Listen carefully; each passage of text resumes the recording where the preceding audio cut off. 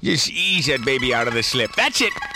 Work the transmissions with finesse. That's the way. That's it. All right. All right.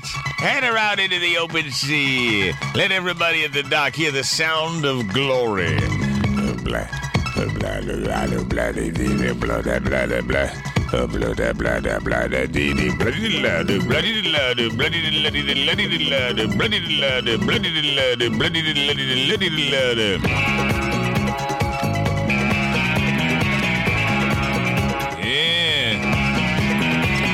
The good ship Grease. I've decided that it's going to be a part of my retirement. See, when I finally give up the shrieking and reeking, when I've finally amassed that ample estate that'll allow me to live a life of leisure, I've decided that I'm not going to completely retire because, I mean, let's face it, how much golf can you play? How much canasta? I don't want my brain to rot, so I think I'm going to become a waterman. Work out on the bay every day. Good, clean work. God's work. But, you know, most watermen are out there in a 28-foot boat with an outboard. I'll be out in the good ship Grease. I'll be the only yachtsman that's a waterman. 57 feet of sleek fiberglass. Captain Martinez will be working the rake, yanking the oysters out. Young Steve will be going through them, taking only the plump ones and throwing the old ones away. Benson will be throwing traps over the side.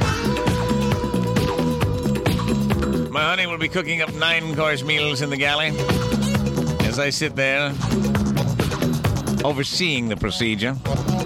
In my blue blazer, ascot, captain's hat tilted at a jaunty ankle with a vodka gimlet.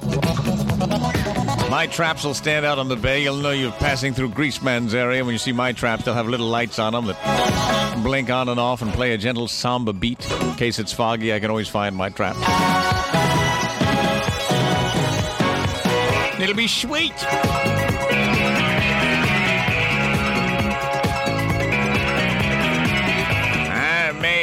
That way I can keep my hand active and something. I can have a little business on the side. Of course, the tally sheet won't look too good at the end of the year. Total cost of equipment, $10,000. Bait, $350. Salaries of young Steve, Captain Martinez and Benson, $100,000. Total profit, $2,362. But oh, those are some good oysters. I mean, they are sweet. The Greaseman Best of Collection, Volume 1, from DC 101.